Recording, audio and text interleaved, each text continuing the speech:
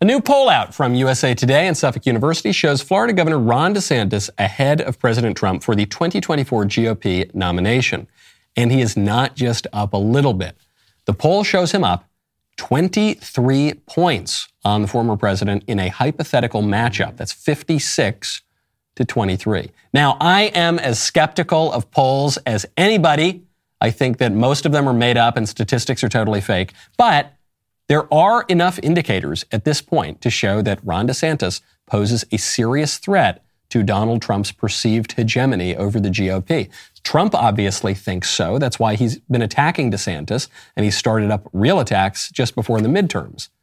And DeSantis has managed to achieve this status in a few different ways. One, he's in office while Trump is out of office, so he can do things. President Trump can't really do things right now because he's at Mar-a-Lago. Two, DeSantis is on social media. Trump is not on social media. All he's on is the Truth platform that people don't really go to other than to find his statements. But there is a third distinction that not that many people are talking about, but that DeSantis is clearly hoping to ride all the way to taking Trump's place. President Trump is the candidate of the COVID vaccine. And Ron DeSantis wants to make sure that you know that he is not. I'm Michael Knowles. This is The Michael Knowles Show.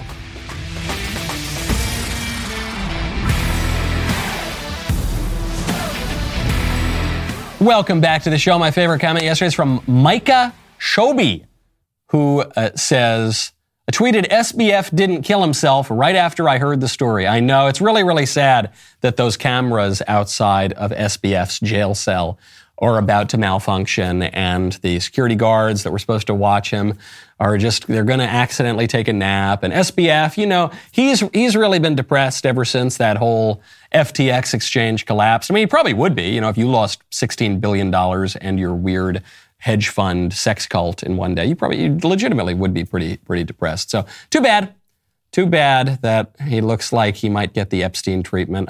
Another financial guru and sexual deviant, apparently, who was living down in the Caribbean. Amazing. History repeats itself. First as tragedy, then as farce. It's kind of farce both times, actually. When you want to make sure that you've got a super serious set of personnel at your office, you got to check out ZipRecruiter.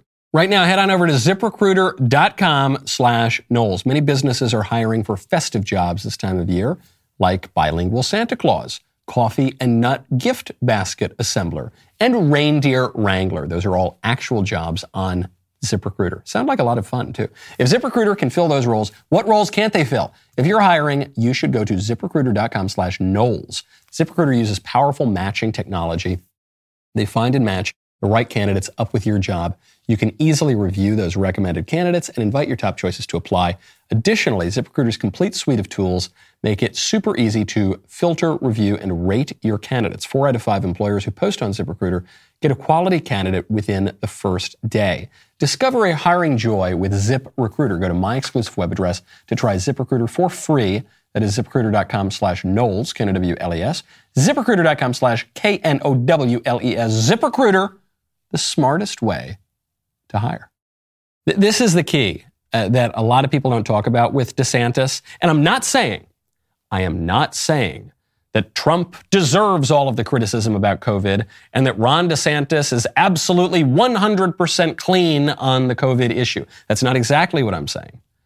What I am saying is, in the public perception, with good reason, I think, Trump is seen as the guy who gave Fauci a platform, who promoted the vaccine that seems to have some problems with it. Again, I don't know that any other politician in Trump's place would have done anything any differently or would have performed any better. I'm just saying that's what happened when Trump was in office. And Ron DeSantis, although he was a little bit cautious about COVID at first, he reopened Florida really, really quickly, and he has been ever more so anti-COVID, anti-public health establishment, even anti-vaccine. So DeSantis, who made the vaccines available to people who wanted it in Florida, but did not want to mandate the vaccine, he is now impaneling a grand jury to look into the abuses from the vaccine manufacturers. Florida, it is against the law to mislead and to misrepresent, particularly when you're talking about the efficacy of a drug. We see just recently, Florida got $3.2 billion through legal action against those responsible for the opioid crisis. And so it's not like this is something that's unprecedented. So today, I'm announcing a petition with the Supreme Court of Florida to impanel a statewide grand jury to investigate any and all wrongdoing in Florida with respect to COVID-19 vaccines. And we anticipate that we will get the approval for that. That will be something that will be impaneled, most likely in the Tampa Bay area, and that will come with legal processes that will be able to get more information and to bring legal accountability for those who committed misconduct. Ron DeSantis is a smart guy. I think this is the right thing to do, so I applaud him for doing it. But it's also politically probably the single smartest thing that Ron DeSantis can do, because Donald Trump's biggest weakness in a GOP primary is not actually his mouth. Oh, he says mean things. No, people actually kind of get a kick out of that. It's not his Twitter. He's not on Twitter. Well, he's on Twitter. He's just not using it now, even after Elon Musk took over. It's COVID. That's the weakness. That's the way that Ron DeSantis can position himself to the right of Donald Trump. That's the way that Ron DeSantis can counter the claims that he's a squish and a moderate and the never Trump candidate and all of the criticisms that are going to come along with him by virtue of his place in the race and as the candidate who isn't Donald Trump. And by virtue of the people that DeSantis is attracting, the never-Trumpers, the liberals and the squishes. And he's attracting those people, and through no fault of his own, because he's not Donald Trump. And so he's got to figure out a way to tell the conservatives and the base, no, I'm with you. I'm a conservative guy. The COVID vaccine issue, the fact that we were lied to about safety of the vaccine, we were lied to about the efficacy of the vaccine, we were forced in most of the country to take the vaccine. If he can really go after the people who peddled the vaccine, that's going to go a long way for DeSantis. Speaking of those people, our old pal, Dr. Fauci, is back in the news. Dr. Fauci appeared on Chris Wallace's CNN show. You didn't catch it? I'm not surprised. No, nobody did. I assume many more people will see this clip on my show than saw it on Chris Wallace's show on CNN. But in that show, Dr. Fauci explained how difficult it was to work for President Trump because Trump was just such an irresponsible purveyor of medical misinformation. What do you think of Donald Trump? Well, I don't want to get into the politics of it, so it is irrelevant what I think of Donald Trump. Well, what do you think of him from a public health standpoint? Well, as you know, I had difficulty in that administration because what was happening is that it became very clear that things were being said by the president, those around him, which were just not based on any scientific fact and data. In fact, it was contrary to what the data was showing.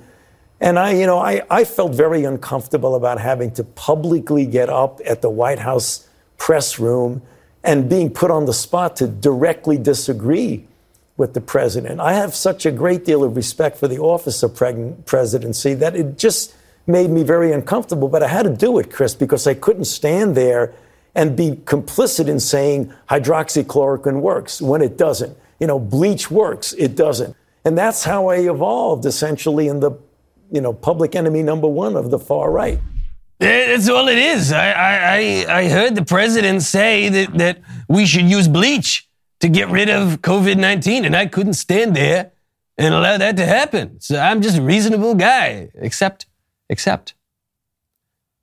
that never happened. That never happened. I know that most people, the liberals in this country, certainly, and even many conservatives, believe that Donald Trump once said that we should treat COVID-19 with bleach. That did not happen. That was just completely made up. It's a lie made up by the media and promoted by Dr. Fauci. Here is what Donald Trump said. Supposing we hit the body with a tremendous, whether it's ultraviolet or just very powerful light, and I think you said that hasn't been checked, but you're going to test it. And then I said, supposing you brought the light inside the body, which you can do either through the skin or in some other way. And I think you said you're going to test that too. Sounds interesting. Right, and then I see the disinfectant, where it knocks it out in a minute, 1 minute. And is there a way we can do something like that by injection inside or almost a cleaning? Because you see it gets on the lungs and it does a tremendous number of the lungs. So it'd be interesting to check that. So that you're going to have to use medical doctors with. But it sounds interesting to me. The new headline is Trump asks people to go outside. That's dangerous. Here we go. Same old group. Here we go, same old group. Where in there did Donald Trump talk about bleach? Donald Trump said that there's a way to use light to treat these viruses and that you can do it by injection, and you can tell that he's sort of stumbling around for what he means by the injection. But he comes back to then the light. I'm telling people to go outside. I'm suggesting this UV light kind of treatment. He never says the word bleach, even when he's talking about a disinfectant. He's not necessarily, I don't even know why you would jump to think that he's talking about bleach. First of all, people always say light is a great disinfectant, right? That's why that's an idiom in our culture. And he's talking about all these different ways to treat COVID that were backed up by studies. When we're talking about the light and you can inject it, sort of. It's not that you exactly inject light, but you can direct light down into your lungs to treat cancers, to treat viruses. I mean, in fact, you can use it to treat COVID. There was a study just came out, it was published here on Cedars-Sinai Research, showing that reduced viral loads are seen in COVID-19 patients treated with UVA light, doing exactly what Donald Trump said. Long after Donald Trump said it, this was published in 2021. In fact, even PolitiFact admits that when Joe Biden says Donald Trump told people to drink bleach and that would make them safe from COVID, that they admit that's mostly false. They said that's not what Donald Trump was talking about. Donald Trump did not explicitly recommend ingesting a disinfectant like bleach, of course. And then they go and they admit what Donald Trump said right there. That's PolitiFact. That's a left-wing organization. The whole thing was just completely made up. Donald Trump was advocating a very reasonable medical intervention that actually turned out to work very, very well, even as Cedars-Sinai admitted. He had never used the word bleach, not even once. He wasn't referring to that. It was a total lie from the media that Dr. Fauci today is still peddling. And he wonders why we don't believe him. The reason I bring up that whole story, one, is because whenever Dr. Fauci's in the news, it's a good opportunity to do my Dr. Fauci voice. I miss him, don't you? No, I don't really miss him. But two, it's got to get you thinking about other news stories, and it's got to get you thinking about other genius experts in the lab coats with the neckties. If they can make you believe, not even just make the liberals believe, if they can make you, a conservative, sort of kind of believe that Donald Trump talked about injecting bleach to treat COVID, they can get you to believe pretty much anything. That had no basis in reality. And even, I suspect, most conservatives believed that was true. Remember when there was that line back in 2008 where the media said, Sarah Palin thinks that she can see Russia from her house? That was made up. It was a joke. It was a joke from Saturday Night Live. And people attributed it to Sarah Palin. If they can get you to believe, if they can get, I'm not putting the emphasis here on what they can get you to believe. I'm saying if they can get you to believe it, think about the sort of trance that the rest of the country is in because of the lies of these very powerful actors. Makes me want to curl up into bed. And when I curl up into bed, you know what I want. I want to be next to my wife wearing her nice, cozy pajamagram. Right now, go to pajamagram.com. Tell them that Michael sent you. Women love getting new pajamas at Christmas time. Pajamagram makes it super easy for us men. This year, I cannot wait to see sweet little Elisa wearing a set of pajamas from their Naturally Nude line. Even more alluring than lingerie, the texture and feel of these pajamas is so silky and smooth that both you and your wife will love them. If you have no idea what to get your girlfriend or wife this year, trust me, she wants these pajamas. But you need to order today because last year they sold out before Christmas. I actually got caught one year. I wanted to get them and they were sold out before Christmas. It was very, very frustrating. So don't let that be you. Order today and Pajamagram will include a free matching Naturally Nude nightie with your order. That is $75 savings on their best-selling holiday gift. Pajamagram offers free gift packaging, so your present comes ready to put under the tree. Go to pajamagram.com right now and order the naturally nude pajamas. That is pajamagram.com for naturally nude pajamas. Don't forget to tell them Michael sent you. Everybody's blaming Trump. It's Trump's fault for everything. Mitch McConnell was just asked about why the Republicans did so poorly in the midterms. Now that not only is Election Day over, but the special election, the runoff in Georgia is over. And who does McConnell blame? He blames Trump. We ended up having a candidate quality time. Anybody remember who mentioned that back in August? Look at Arizona. Look at New Hampshire. And a challenging situation in Georgia as well. We did, by we, I mean the Senate Leadership Fund, did intervene in 2 primaries, in Alabama and in Missouri. And I do think we had an opportunity to relearn one more time. You have to have quality candidates to win competitive Senate races. We went through this in 2010, 2012, Christine O'Donnell, Sharon Angle, Todd Aiken, Richard Murdoch, and unfortunately revisited that situation in 2022.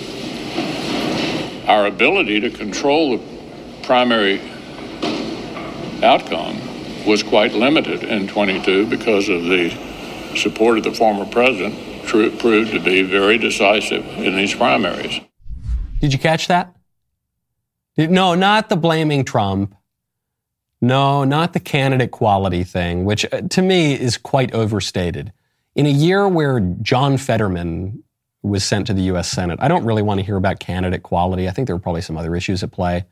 They ran a man who couldn't speak and didn't show up on the campaign trail and had a radical, insane record and wanted to shut down fracking in an important Rust Belt state and who wanted to let the murderers out of prison as his first priority. So I don't want to hear about candidate quality, okay? I think that's really overstated. But that's not the part I'm directing your attention to. Did you hear the part where Cocaine Mitch said that he had a little bit of trouble controlling the primary outcomes? I thought the whole purpose of the primary was so that the people have their voice heard and they pick their nominee, and then the nominee goes on and faces the Democrat. Who is controlling the primary outcomes? This is where we're out a little bit of trouble controlling the primary outcome because of the presence of the former president in the race. So it's Trump's fault because he backed some of the wrong candidates and he did not allow the GOP leadership to pick the primary outcomes. But the GOP, the Republicans are supposed to be largely hands-off in the primaries. You're supposed to let the Republicans at the local level decide this sort of thing. That's not how it works. That's not how it works at all. They want to control the primaries. They don't want conservatives really to have a choice. And Mitch McConnell says, look, we want to control that so that we have good candidates who can beat the Democrats. Yeah, fine. I get it. I want good candidates too. But I don't want just some squish. I don't want to send some Democrat to Washington with a red tie on. And I'm not convinced. I am not convinced for 1 second that candidate quality is the reason that the races didn't turn out well in Arizona, which was bedeviled by election shenanigans. I'm not convinced that election or candidate quality, rather, was totally the problem elsewhere in the country either. We need to control the party. Okay, well, speaking of control, the conservatives now are trying to take back a little bit of control, at least in the House. Kevin McCarthy is a moderate sort of establishment type in House leadership. He probably will be the Speaker of the House of Representatives, but he is facing a challenge. Challenge will come from Andy Biggs, Republican congressman from Arizona. He is running against Kevin McCarthy. McCarthy won the Republican nomination to become Speaker, so they've already had that. He beat Biggs by a vote of 188 to 31. Biggs, though, says that he is going to run anyway in the main race. So it could be very, very interesting to see, because the Republicans will have a razor-thin majority, it will be interesting to see if Biggs' presence will upset the numbers enough that who knows, you could have a Democrat coming together with some Republicans to try to win the speakership. It remains to be seen. But the reason Biggs is doing this, Biggs runs the House Freedom Caucus, is he says that McCarthy's leadership as Speaker of the House would entrench the establishment uniparty in Congress. The sense that the Republicans don't really do very much at all. Maybe they yell and they scream and they make a big noise about what they're doing, but when push comes to shove at the really crucial matters, they squish. Now, it remains to be seen if Biggs can convince enough people to come on over to that side. But you are seeing right now, I think this is what a lot of the anti-Trump rhetoric is about. The establishment, squishy, lib side of the GOP was cast into the outer darkness in 2016. And they were furious and they hated that Trump was the nominee and they hated that he won the presidency in some cases. And they were just so angry to be out of power. And they now see this as their opportunity finally to get rid of Trump. And so DeSantis is looking great right now, and that might be the end of the story. The end of the story might be that Trump had his moment, and now he's going to fade away, and younger politicians are going to rise up in the form of Ron DeSantis or somebody else. That could be the end of the story. But I suspect a lot of the lingering support for Donald Trump, and I feel it within myself, a lot of it is because all the right people hate Trump. And so it's not really even about this policy or that policy, or this politician was better on this issue, or this guy was. It's not. It's just this gut sense, which I think is justifiable, that all the right people hate Donald Trump, and all the right people love Trump's opponents or are willing to support Trump's opponents, and that does tell you something. Whether that is enough to push Trump over the edge, not so sure, but it does tell you something about what Trump represents in American politics. People are trying to take things into their own hands and throw off the settled, established political establishment. Speaking of taking things into one's own hands, an amazing story, just saw it today. A Nevada woman was attending a party. She and a friend pull up outside the house that this party is going to take place at. I guess they got there a little bit early, so they're sitting in the car, and as they're waiting, two men with guns come up and throw them out of the car and try to steal the car. It's a carjacking. So one of the men grabs this lady's shirt, pulls her out of the car, gets into the car, and he puts his gun down on his lap, I guess while he's starting the car, putting it into gear. While he does that, the woman takes the gun and runs off with it.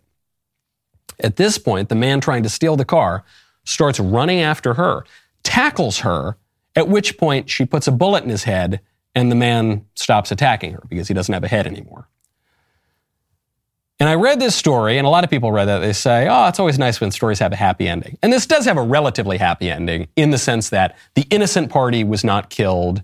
There was justice done. The woman defended herself.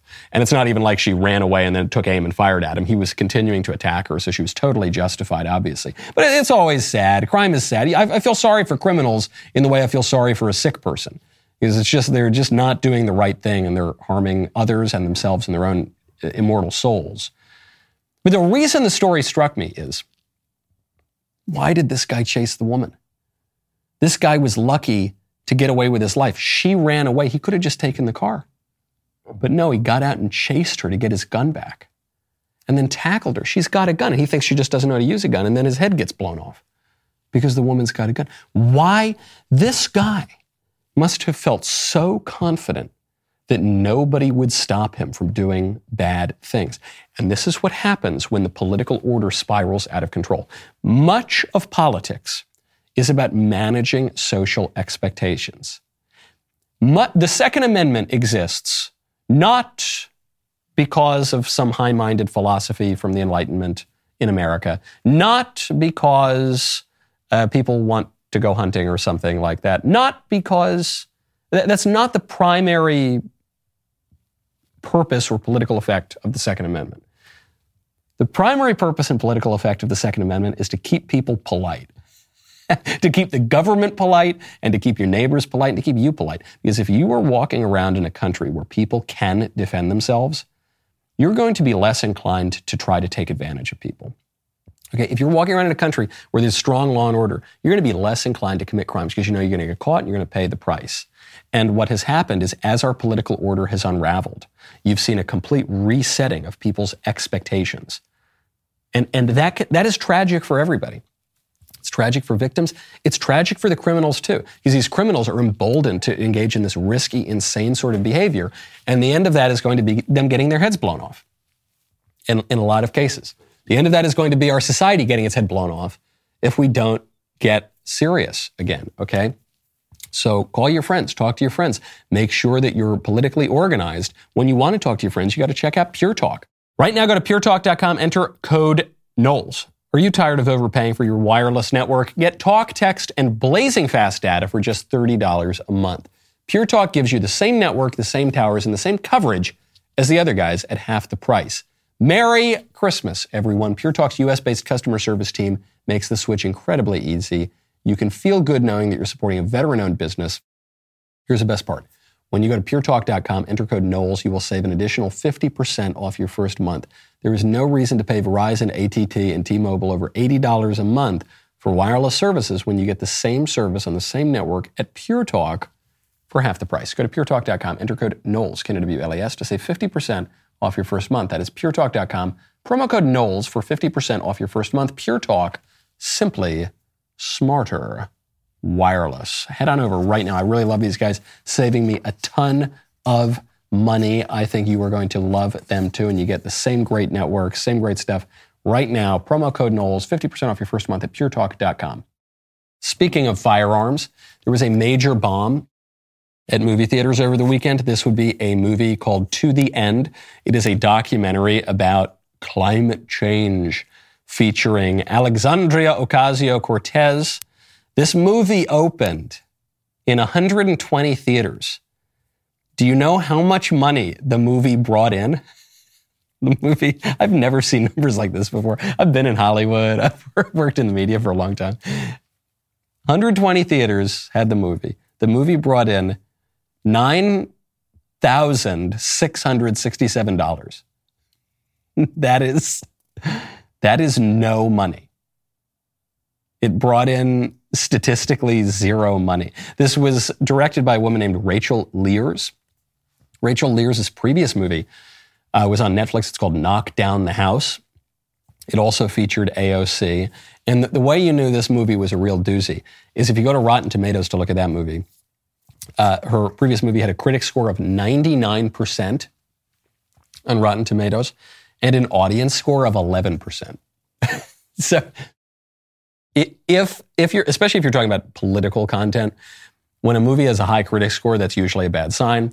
When a movie has a low audience score, that's usually a bad sign. And when the delta between the critics and the audience score is very, very great, you know that you have got just a primo piece of Democrat propaganda. So for this movie, the climate change movie, To the End, the critic score is 83%. So it's much lower than her previous AOC movie. And so it shows you, man, even the critics couldn't totally get behind this one. And there is no audience score because no one saw it. So there aren't enough people reviews, audience reviews to figure that out.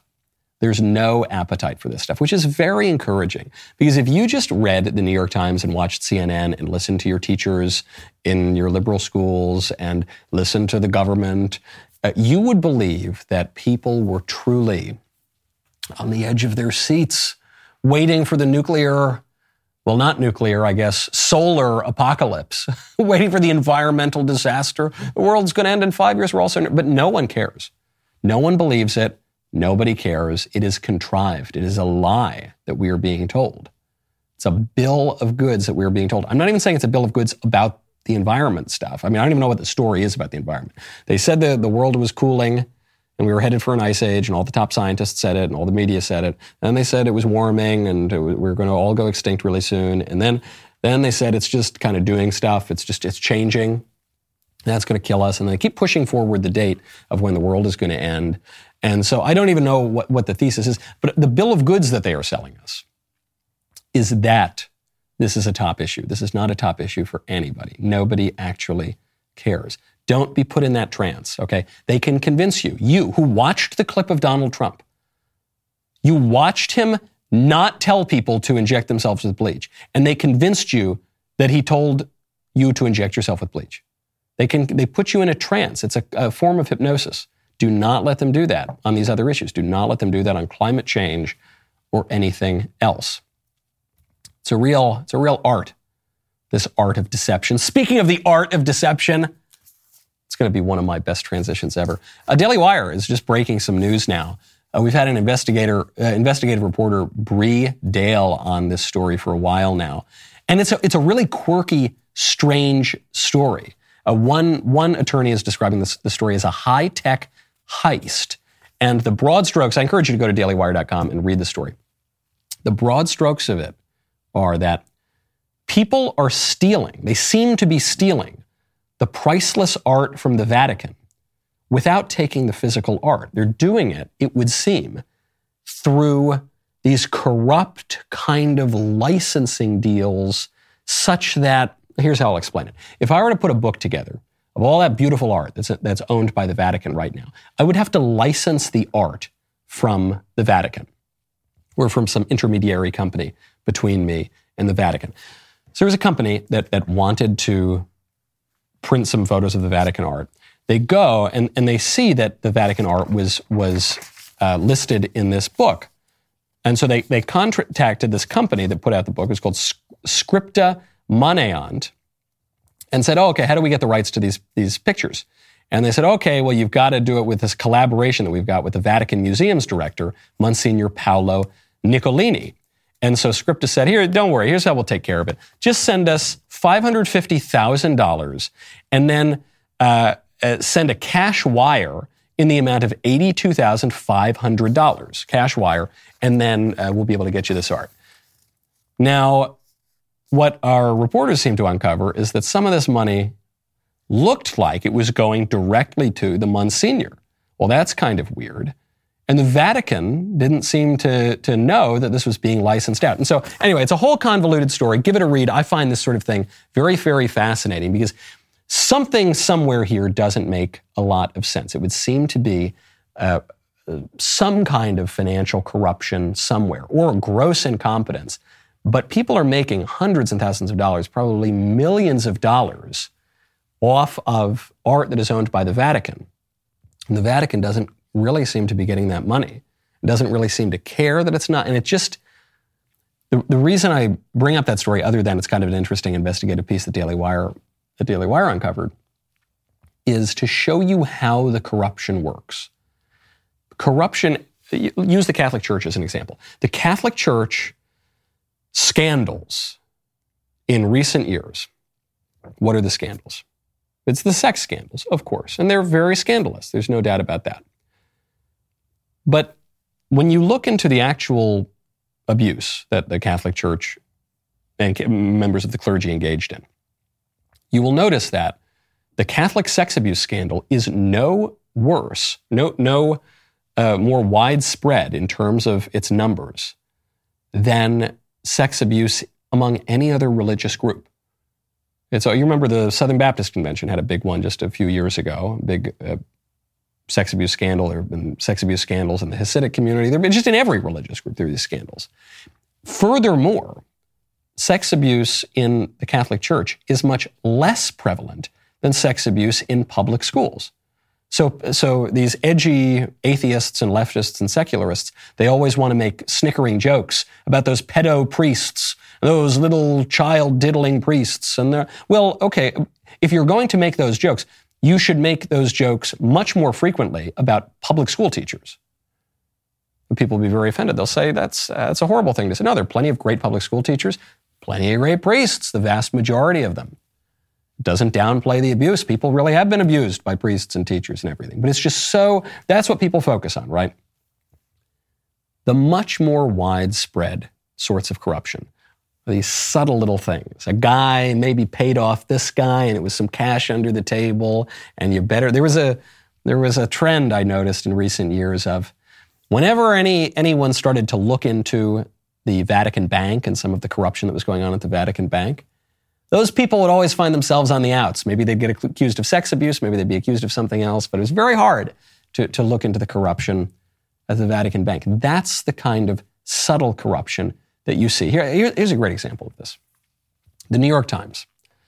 We know the New York Times is corrupt. We know the press is corrupt. But they're not just corrupt on the big ticket, sensationalist, top headline items. It's all the little stuff. New York Times just ran a piece on the most stylish people in the country. And do you know who made the list? John Fetterman.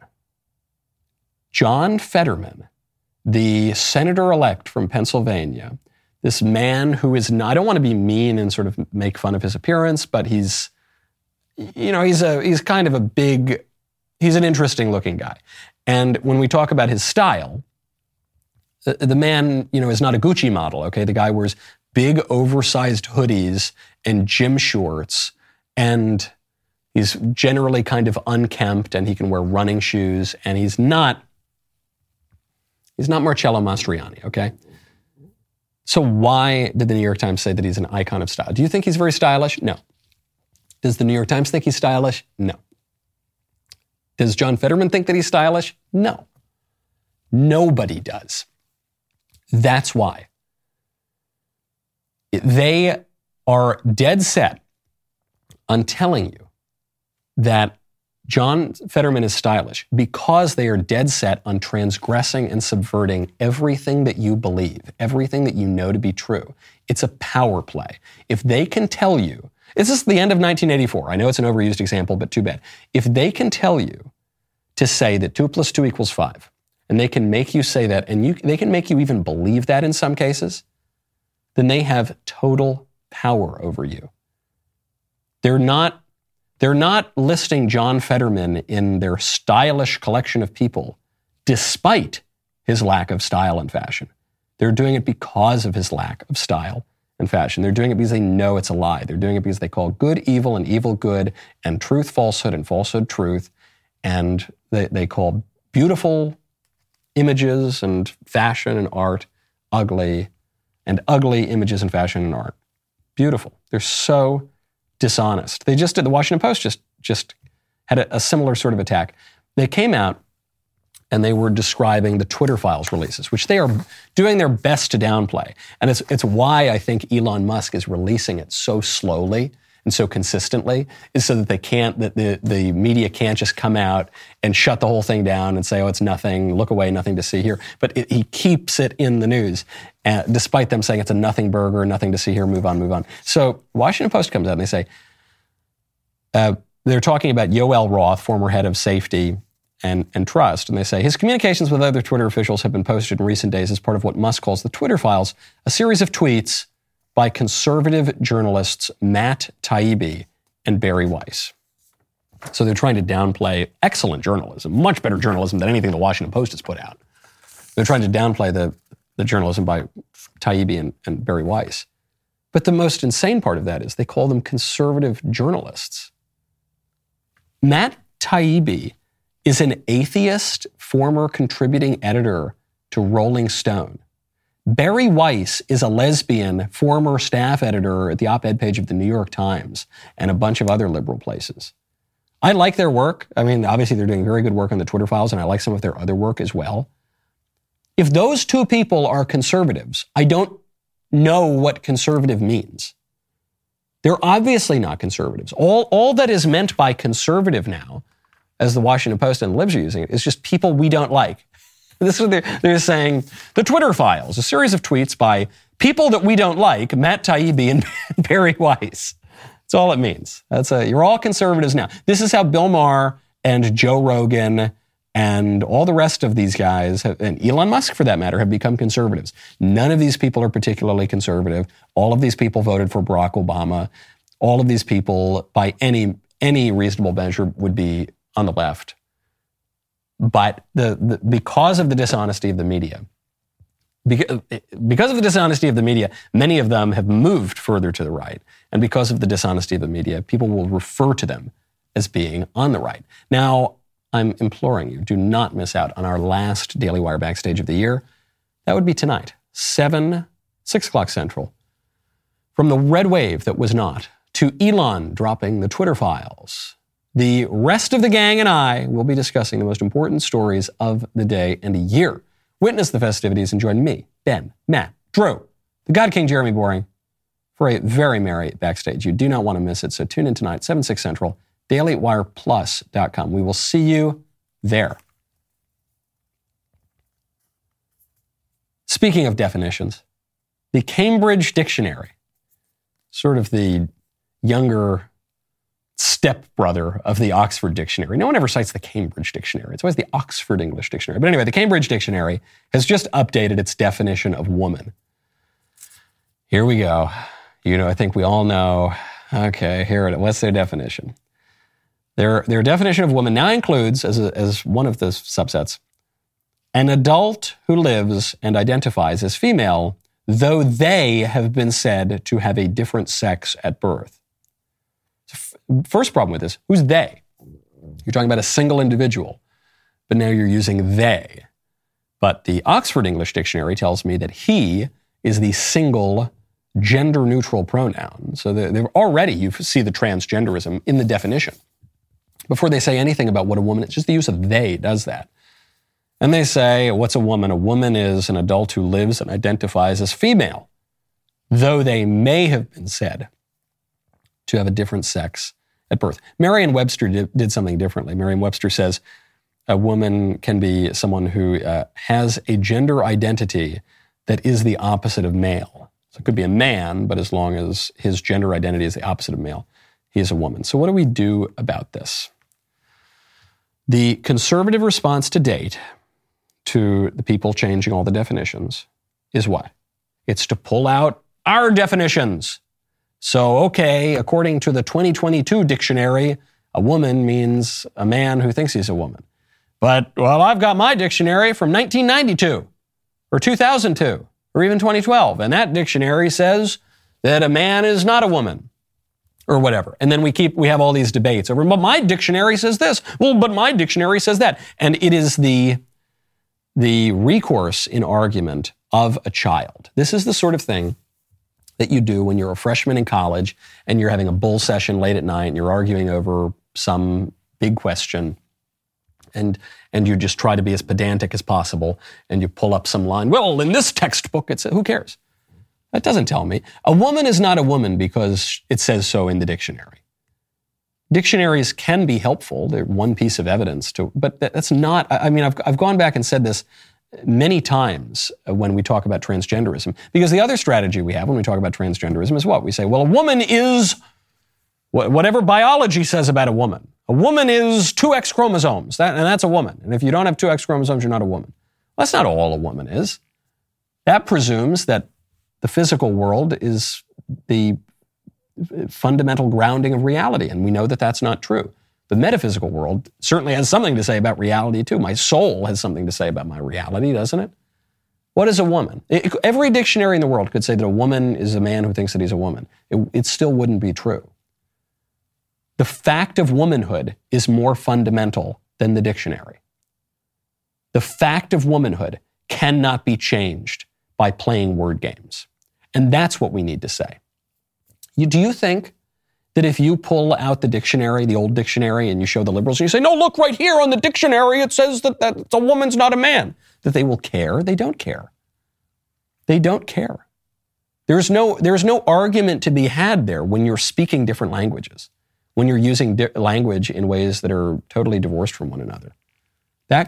Our answer has to be, what is a woman? A woman is a woman. A woman is a woman. A woman is the complement of a man. A woman is defined by the fact that she is not a man, but that she complements a man. A polar bear is not a man either, but a polar bear doesn't complement a man. But woman and man are made as complementary beings. That implies certain roles. That implies certain duties in society. And it implies that men are actually less apt to do certain things than women are, and vice versa. That implies a whole host of political and social and biological and theological and all these other things, realities that conservatives don't want to say. Stop playing their game. Stop playing their stupid little definition game. They don't care. They don't care about you pointing to a dictionary.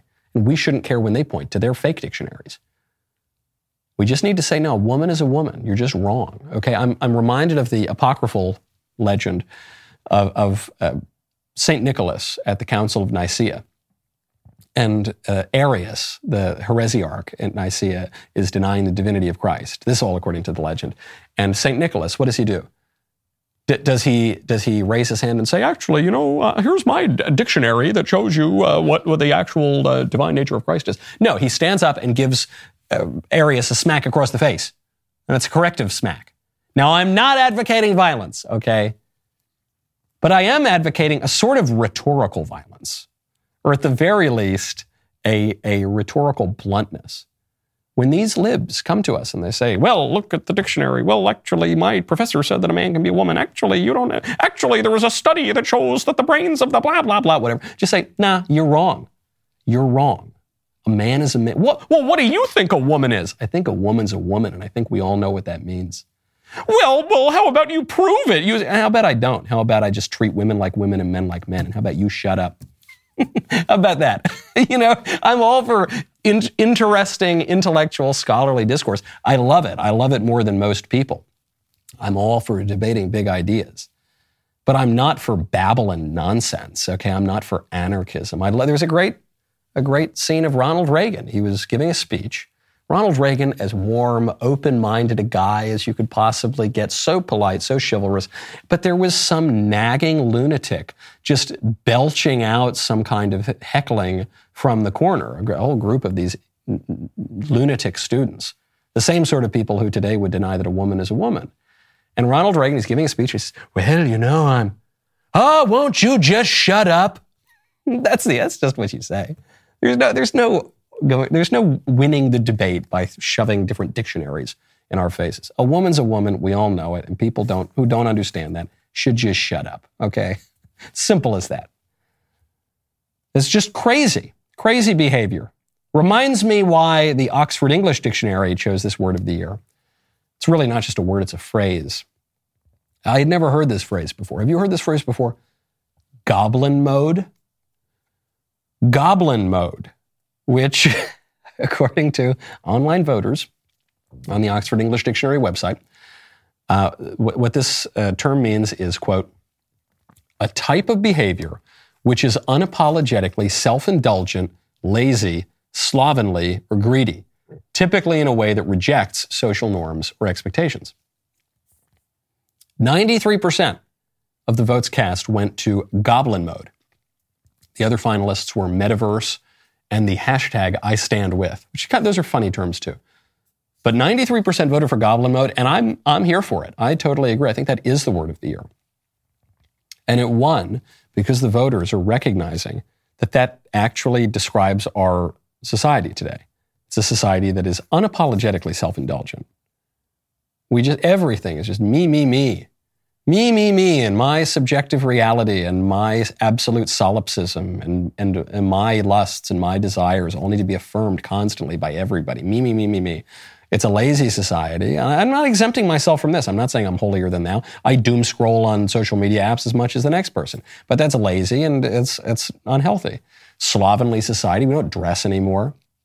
People just wear athleisure, which should be absolutely banned from society. I mean, I've owned a pair of sweatpants, okay? I understand this is popular, but we do it now in such a way that's so degrading. We put on these kind of Bertolt Brecht, potato sacks. Part of that's because of COVID. We didn't leave the home, but it's degrading. You're a human. You're good-looking people, okay? Dress nicely. We're greedy on the left and the right. The left is greedy in that they want to steal all your money, and the right is greedy in that they exalt, or at least in recent decades have exalted, these movies, Wall Street, the greed is good, all the Ayn Rand stuff, everything. And it's in a way that rejects social norms and expectations. Everybody's revolutionary. Everybody's just such a hyper-individualist. We're just going to do whatever we want, society be damned. Our popular art says that institutions are terrible and corrupting, and we need to reject institutions, reject family, reject the social roles that are open for us. That'll make us happy. It doesn't make us happy. Happiness, take this survey for what it's worth, these multiple surveys, take them with a grain of salt, but they show happiness declining. You're seeing life expectancy decline because of deaths of despair. Because none of this stuff is good. It's because we're all going into goblin mode. And when you go into goblin mode, you're going to look like a goblin, but you don't want to be a goblin. You're a man. You're a woman. Stand up. Look respectable. Do respectable things. You won't. It won't make you feel good to be a goblin. And this is a good time of year to think about it, because no matter how selfish and indulgent and lazy and degenerate people are throughout the year, something about Christmas time brings it into perspective. Because at Christmas time, we at least remember the virtues and charms of family, of doing good, of giving to other people, of selflessness, of worshiping God, of just being put together and nice and not so greedy. You don't want to be Ebenezer Scrooge. You want to be Bob Cratchit, right? And this is especially true at funerals. You go to funerals, and all of a sudden, people cry at funerals, in part for those who have died, but in part for themselves, because they realize, oh, shoot, I'm going to die someday. And are people going to be saying, here lies Michael. He did whatever he wanted. Ah, yes, Michael Knowles. We all loved Michael so because he didn't care about anybody, and he did exactly what he wanted all of the time, and now he's dead. You don't want people to say that about you. Here lies Michael. What a goblin he was. Ah, he was in goblin mode his whole life. No, you don't want to do that. Goblin mode is the word of the year. Yes, it is. It should not be the word of next year. The rest of the show continues now. Mr. Davies tells me we have a magnificent movie trailer that I have to see. I have to focus all my powers of cultural perception on this to tell you what this is about. You don't want to miss it. If you're not a member, click the link in the description and join us.